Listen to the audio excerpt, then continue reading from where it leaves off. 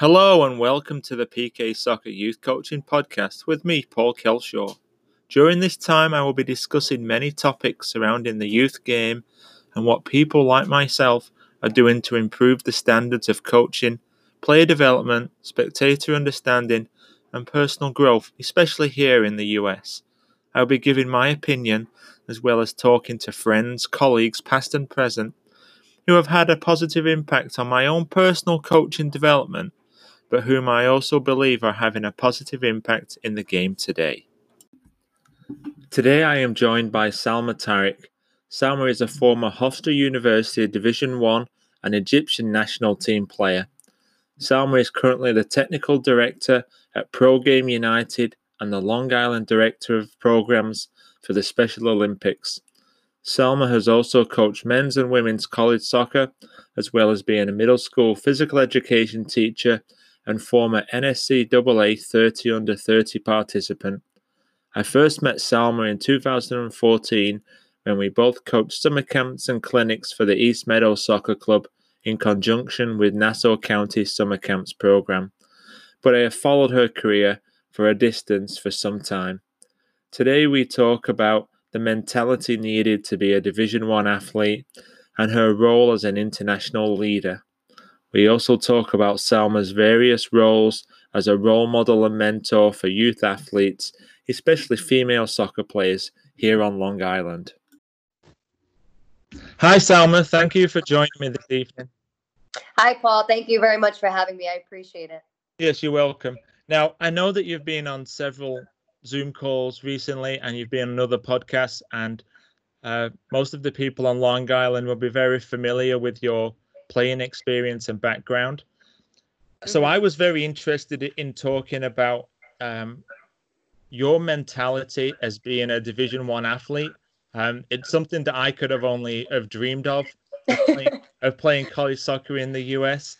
But having, many friends that have played for Hofstra or have played for Division 1 teams, I've always been interested in that desire to win and just that mentality of a top athlete.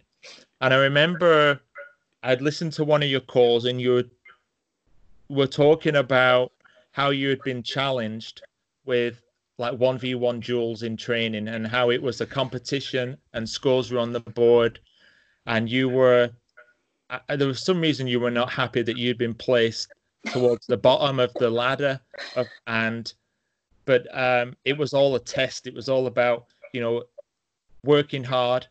Could you really just go into details about like what kind of person did you have to be successful as a Division 1 athlete at Hofstra? So I would say the person you have to be is just resilient. I grew up probably not the most ideal situation family-wise, where I lived. But the one thing that I always did was I found a solution to any problem I had. And it just built resilience in me. So my mentality was I literally hated losing. I absolutely hated to lose, whether it was a 1v1 drill, whether it's rock, paper, scissors, whatever it was in life. And I had 3 brothers to thank for that.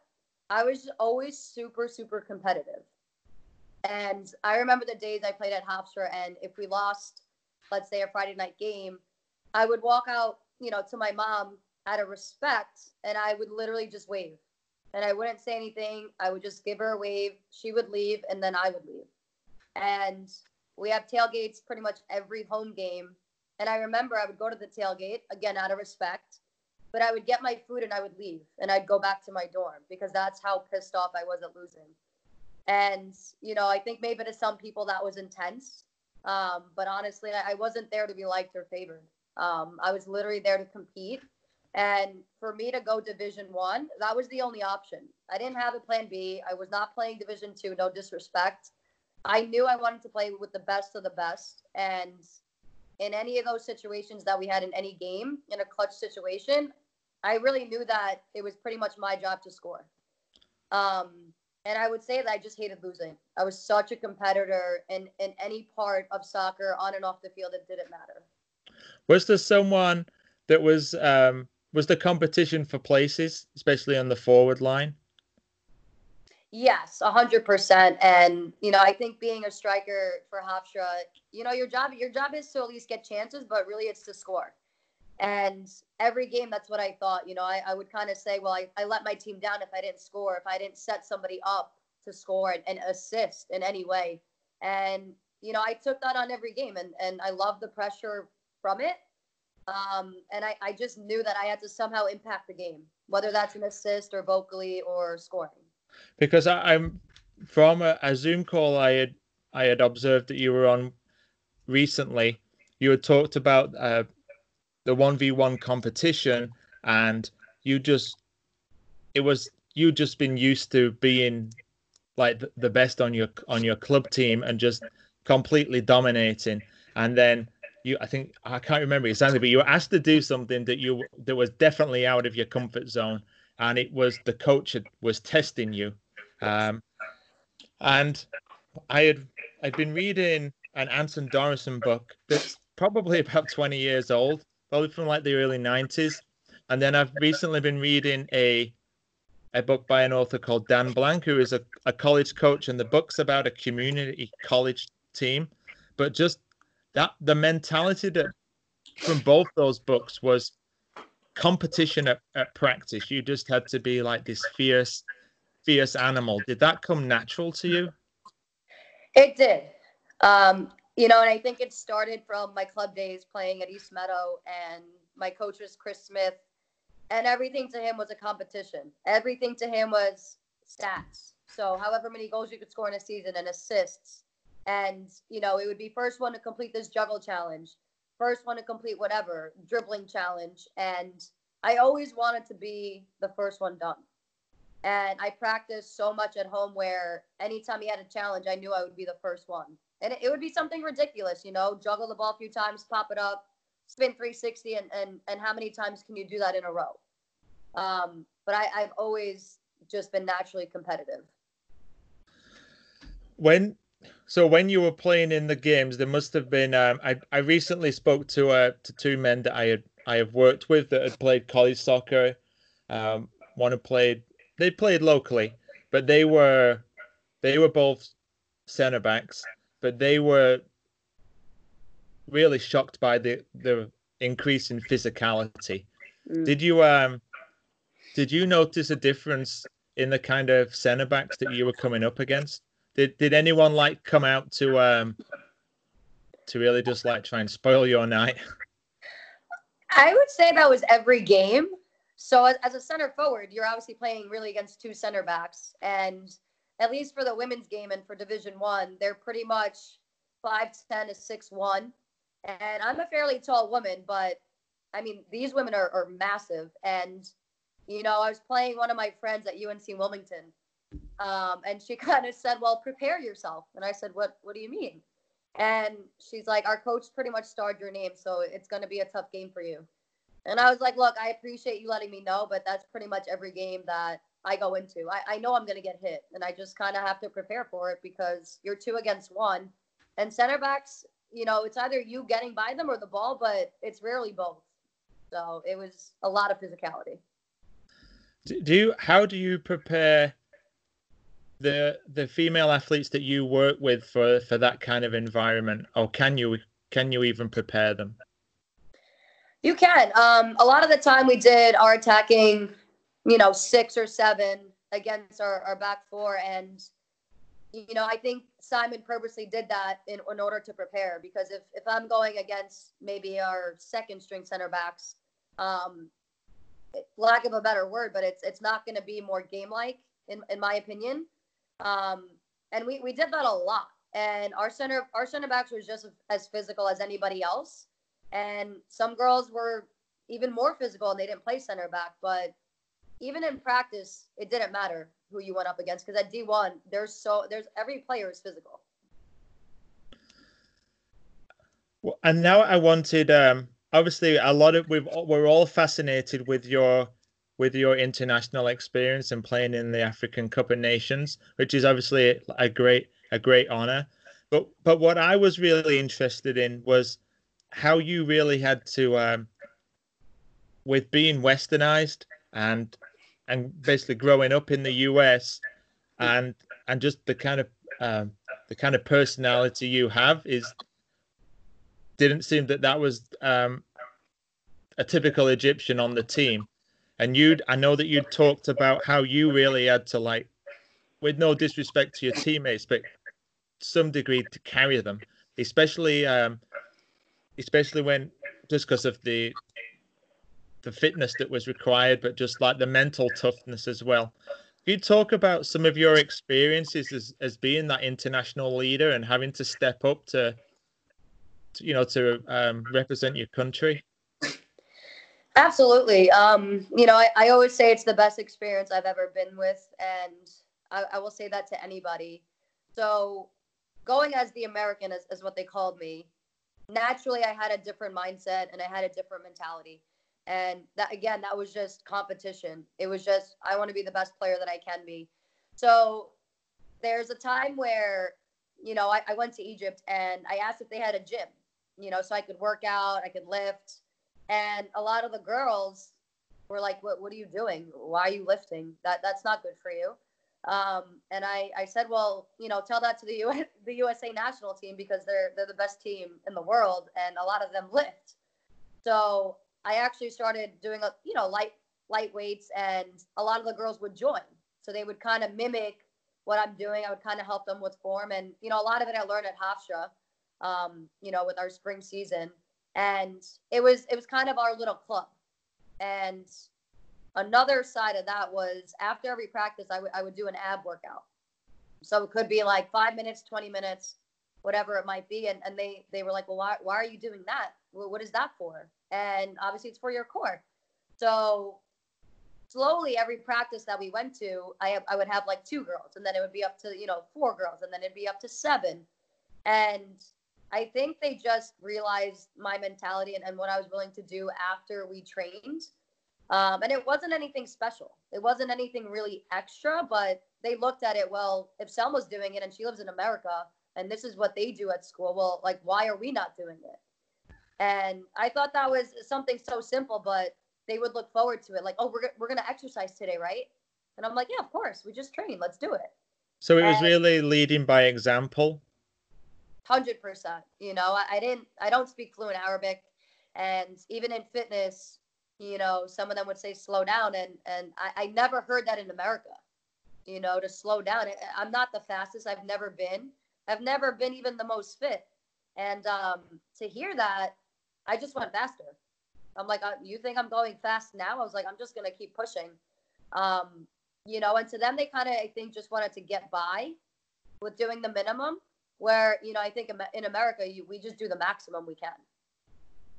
What was some of the things that you had to do on the field if a teammate may have been lagging, or if maybe the games were getting so intense that people were getting emotional and just needed that lift?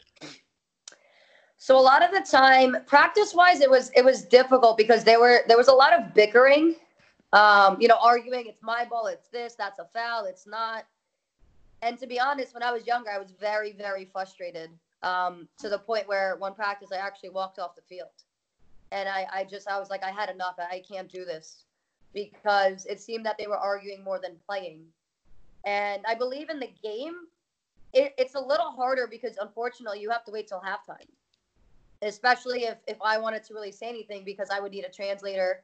And I would tell the few girls that could speak Arabic and English, I would kind of give them some guidance as to what to tell them, because a lot of the women that played didn't play in these big moment games. And a lot of them, their emotions just took over, and they were nervous. They're scared. They made a mistake. Their head was down. And it's part of the game to make a mistake. We all make them, but it's just how you bounce back after that. And, I think being there and helping them even at halftime, what was good for them, because then they would smile and you'd be like, all right, she's good to go.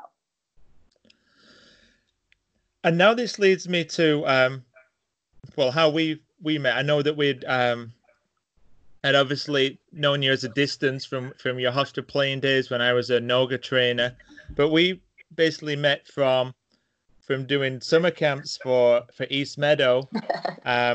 which was really just we worked with a lot of kids that were really just summer drop off. It wasn't necessarily East Meadow coaching; it was more for Nassau County.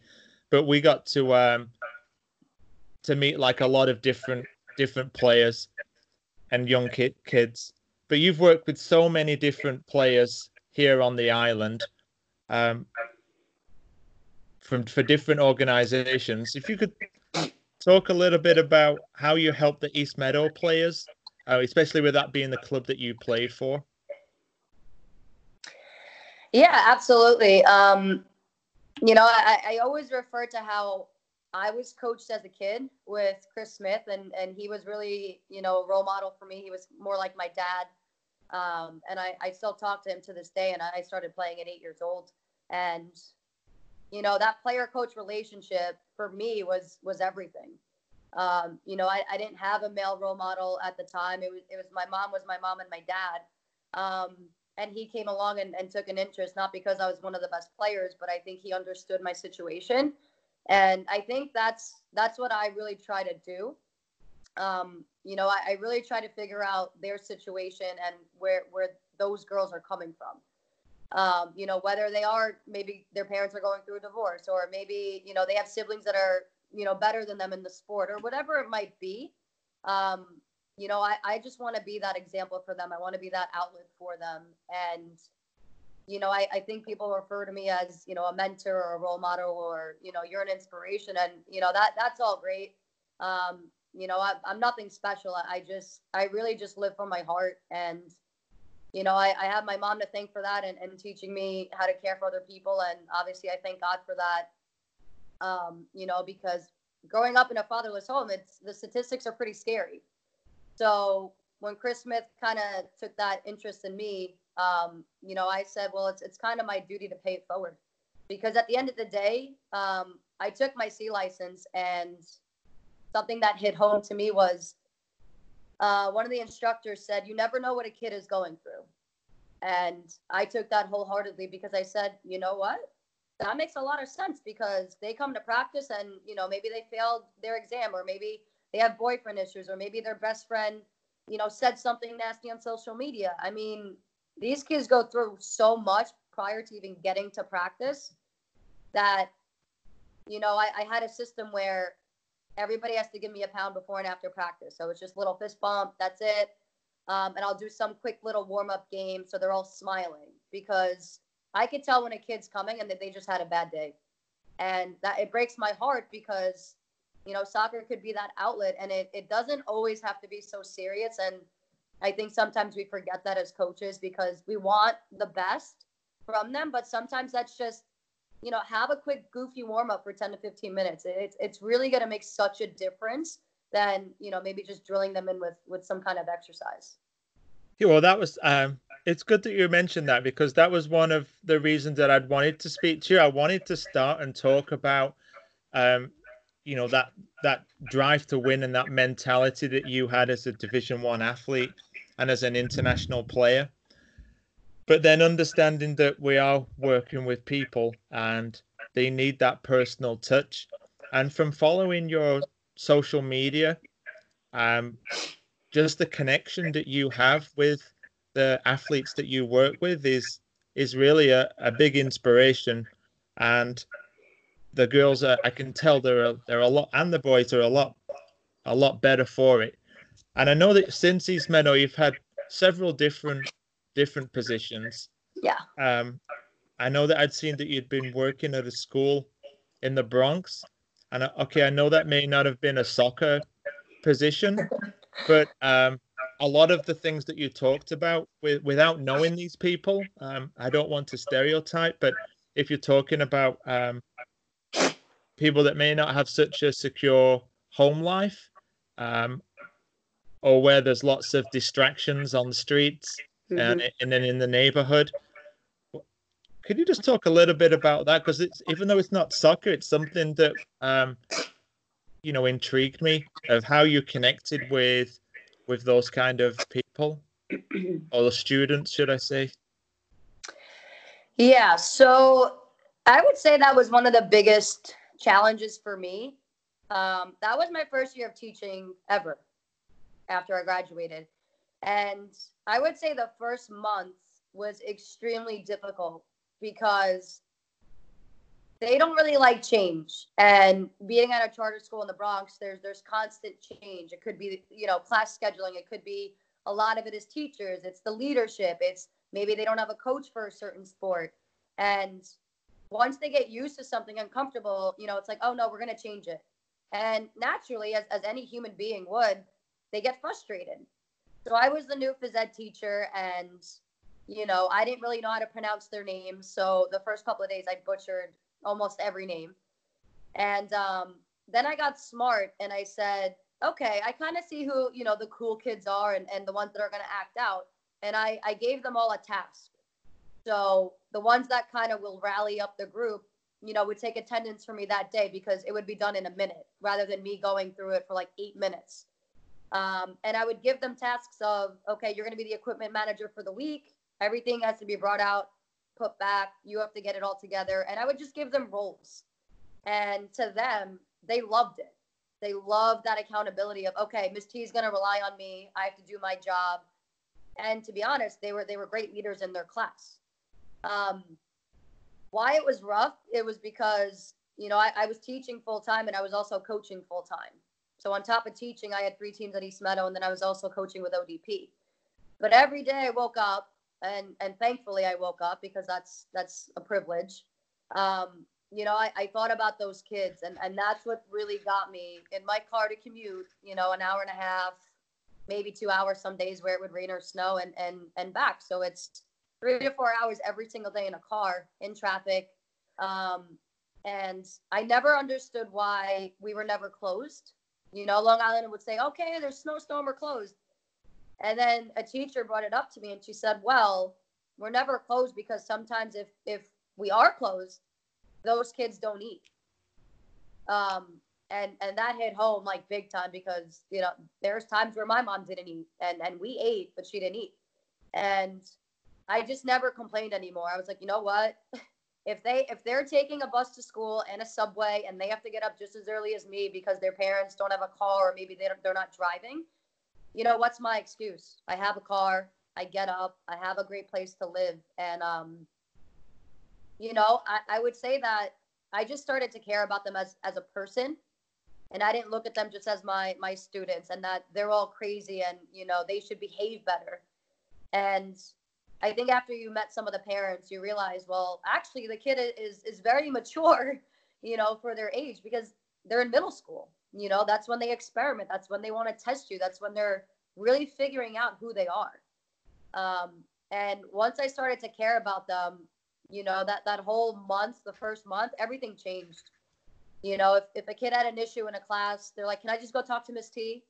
And, I had off periods, but I was never off because if a kid had an issue, I would be there. I would maybe go in the English class because they were rowdy and kind of settle them down and have some classroom management. Some kids I knew that, loved soccer because a lot of them did. And they knew my background and they kind of Googled me. I said, if you get certain grades for the semester, I'll buy you a pair of cleats. Whatever you want, you could pick them. I didn't care if they were $200 or $100. Money comes and goes. That doesn't matter to me. But I wanted them to really work for something and then really get rewarded for it. And there's certain kids that I know maybe they love this thing called chopped cheese in the Bronx. And it's basically just ground beef like a burger and there's a bunch of stuff in it. I never knew what it was till I moved. And I said, if you behave for the week and you do not get written up, every Friday I'll buy you a chopped cheese for lunch. And certain kids did it all the time and certain kids didn't. And I said, look, I'm not going to buy it because you got, only one person wrote you up. I said, nobody has to write you up and you'll get the chopped cheese. And, I think when you care about anybody, they're so invested in you. And you can't fake it. Kids know, if you're faking or acting to care, kids know that. And they read right through it, especially, I think in the Bronx because they grow up very fast. So for me, that's what motivated me every day. And I coach soccer there on top of my other teams. we did a soccer elective, and they wanted to pay me, and I was like, look, I don't want the money. Give it to some other resource. I'll do this for free. It's no big deal. And those kids were so appreciative that I had the background, and a lot of the stuff we did, they're like, we've never done this, and this is amazing. And one of the teachers that was a sub actually came in and was like, are you Selma? And I was like, yeah. And he goes, I don't know what you did with these kids, but all they do is talk about soccer and how much they love you. And I was like, I just cared at the end of the day. That's it. Do you think this changed your outlook on how you work with athletes? Yeah, I think 100%. I would say when I went to the Congo at 17 and saw what I saw there, that just changed me personally. I saw things that you see in movies, but obviously hands-on. And I swore I would never complain about anything ever again after seeing that. Because one thing from the social media pictures or videos I'd seen of your teaching, after the fact that maybe the student had already graduated, but you went to his soccer game, and it was basically on a dirt. It was a recreational game on a dirt field, but you promised that boy that you would go to his game, and you went to watch. And I also see now with your other coaching roles on Long Island that you'll be present at, whether it's or recently it might be a car parade, but it may have been a Sweet 16. I've seen you where you go to one of the girls' Sweet 16s, or if it's just a wave to them as they go to prom. A lot of birthday parties, just a lot of extra things, just like you said, to show your care, which is not common. I don't think it. There's so many coaches that were just you clock in, you clock out. Session. If your session finishes at 7, it's 6:55 and we're wrapping up. But you're taking it that one step further.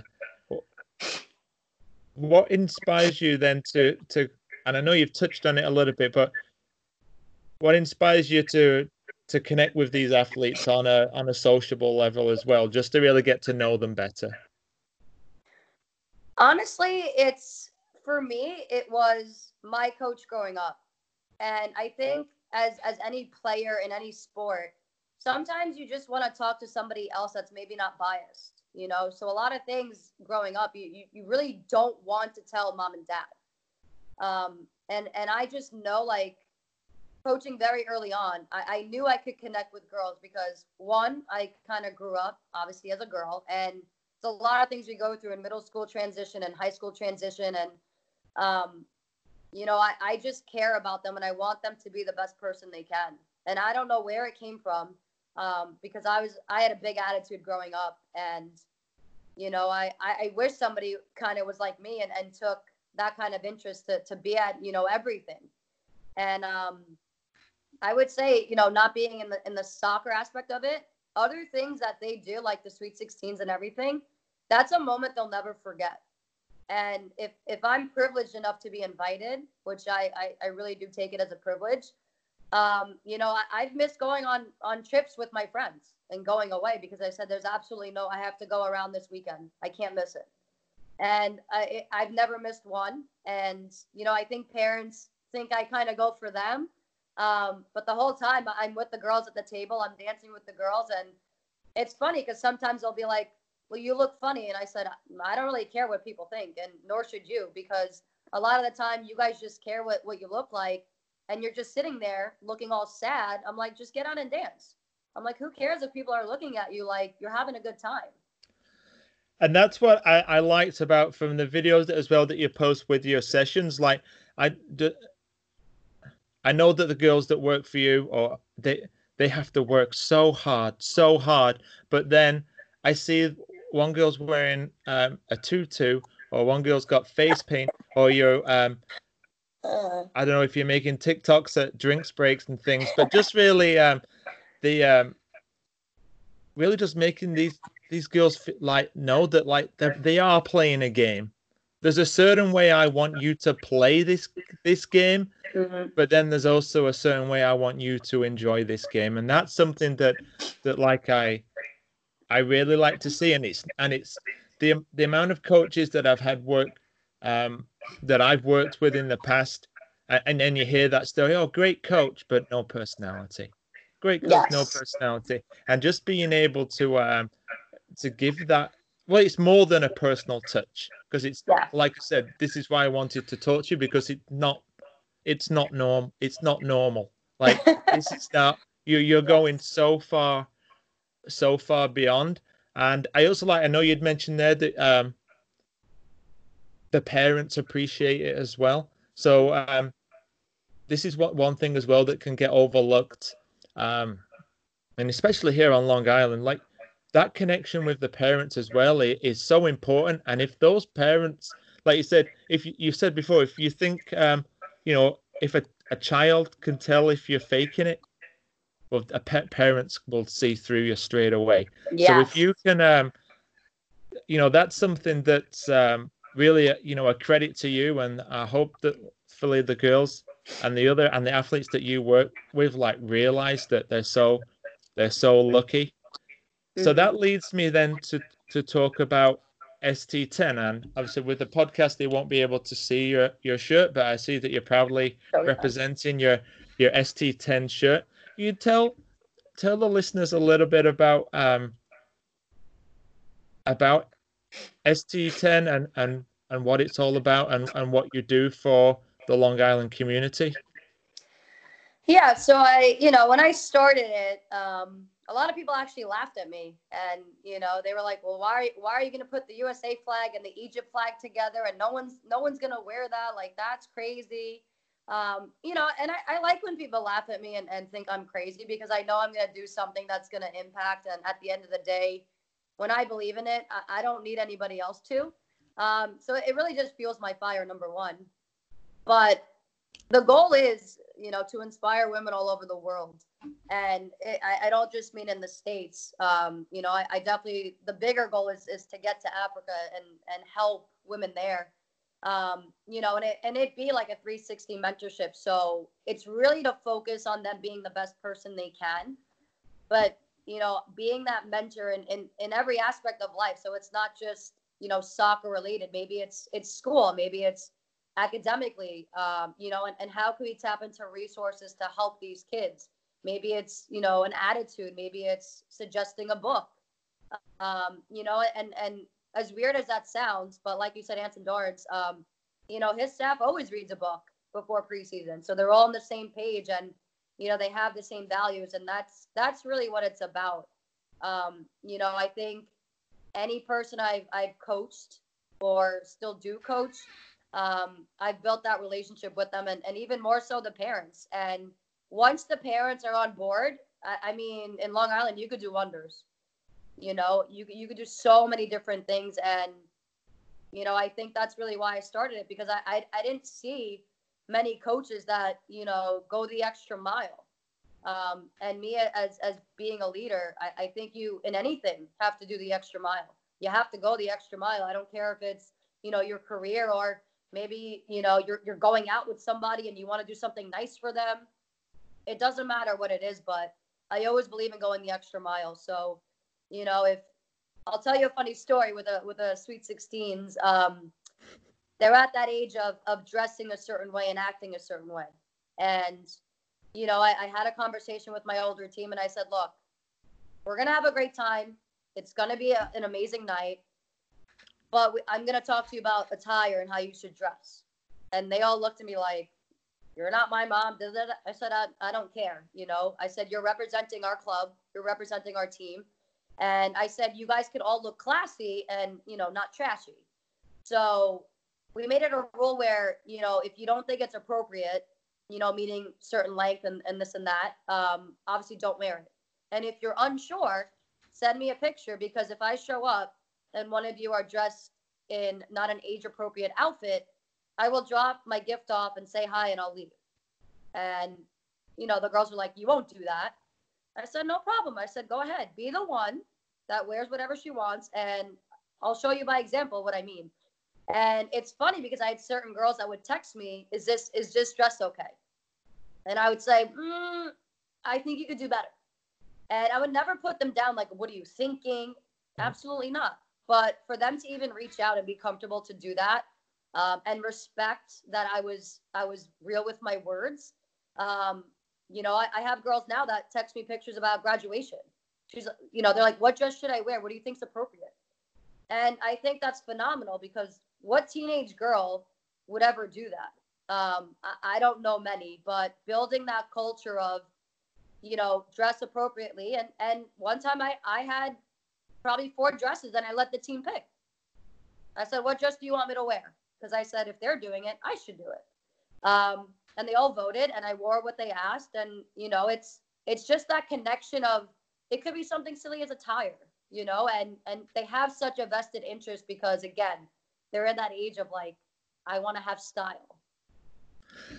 Well, that's really great that you say that, because I've also seen the pictures you post where you are dressed out. You're really, you know, you're dressed up and you got the big heels on, but you still can juggle a soccer ball. Yes. But then this leads to my other question. A lot of the in fact, all the guests that I've spoke to on my podcast, they all have like something special about them, and a really something that's inspired me as well.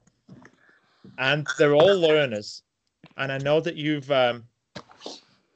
through obviously your studies at Hofstra, I know you've done at Mercy College, the human resource. But what I really found interesting was recently that you just decided to become a makeup artist. And you'd posted these pictures, and it really leads into what you had just talked about, how like the importance of feeling beautiful, like on the inside and the outside. Could you like explain your desire of why you wanted to become a makeup artist, and what you feel like that does for the female athletes that you work with? Yeah, absolutely. You know, I made a decision last summer that, you know, from the fall until next fall, that this was going to be the year to completely get out of my comfort zone. And, you know, I wanted to start being comfortable with the uncomfortable. And I thought, what other way to start than becoming a makeup artist? I knew absolutely nothing about becoming a makeup artist. I didn't even know what concealer was. And, you know, some of the girls laughed at me, and I was like, I literally have no idea. And I wanted to really, you know, show the girls that I could do something that I know nothing about, and I'll excel in it, because I'm just going to be consistent and persistent. And, you know, I think them seeing me from day one, and I kind of have it on my Instagram of, you know, my beauty Instagram, from day one until I graduated, the progression, because I was god awful in the beginning. I was so bad. And as every day went and I practiced more and more, I started developing a habit. And I think for them, it's anything in life. And I wanted them to know, anything you want to start at any point in life, if you're 30, if you're 15, as long as you do it long enough, you'll be able to achieve it. And for them, you know, they were a lot more girly than me at 16. And, you know, I think I became girly after I graduated Hofstra. And that was really why I did it. I just wanted to do something I knew nothing about and no knowledge. And I wanted to excel so that they could see my example and not just my words. Yeah, and I also saw you've got so many. Obviously, you've got access to all these different models or teammates of I should say, so many girls that are there, like really willing to be models to help, so you can practice and things. Yeah. So you could just have that extra connection as well. And also obviously earlier this year as well, I found out that you just got a new position. You just got a new job. Could you tell the listeners a little about that and what your role is with the Special Olympics? Yeah, absolutely. So I became the director of program for Long Island for the Special Olympics. It was definitely one of the hardest interviews I've ever been on. And obviously we're on a pause right now. So there's not really much going on except, virtual meetings with staff and coaches and some of the athletes. And, for me, I've had a lot of different career paths. And, I think the biggest thing is I wanted to be part of a cause that was bigger than myself. And, what better organization than the Special Olympics? And, although I haven't really tapped into my role because of COVID, Yes. I know this is going to be something I absolutely love. Not just because I love working with athletes and making things come to life, but, I think the family that Special Olympics has and my supervisor, Tim Flynn, he's absolutely amazing. So passionate about it and the organization and the movement. And I love working with people who have energy and that can actually work collectively and kind of put your ego aside and take that criticism. And they do it with a common cause in mind and with so much passion.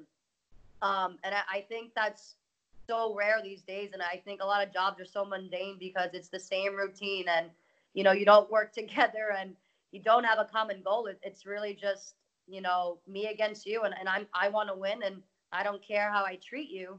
A lot of jobs are like that, unfortunately. And I've just been very lucky and blessed to be given, this opportunity. So will you still continue to coach soccer? Absolutely.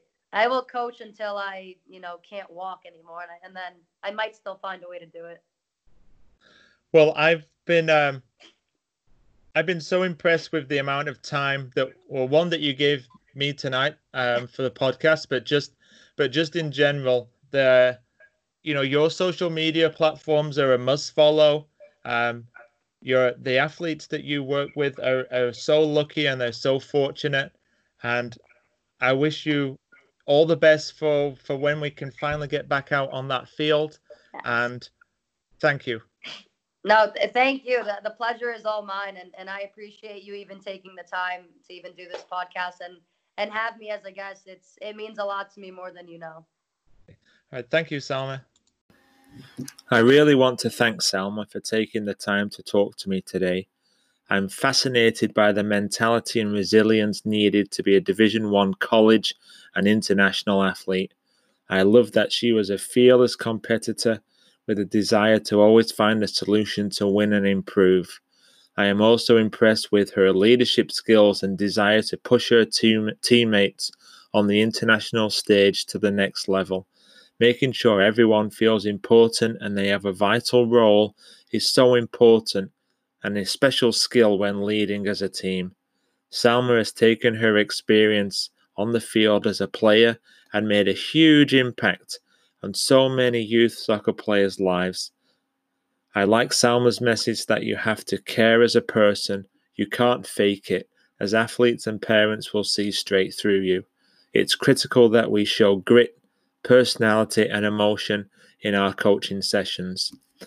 The mission and vision of the ST10 brand is quite noble. Salma's athletes have to work hard. There are no excuses, but soccer is a game for all and an opportunity to teach life lessons. If you are given the opportunity to play and wake up every morning, it must be celebrated.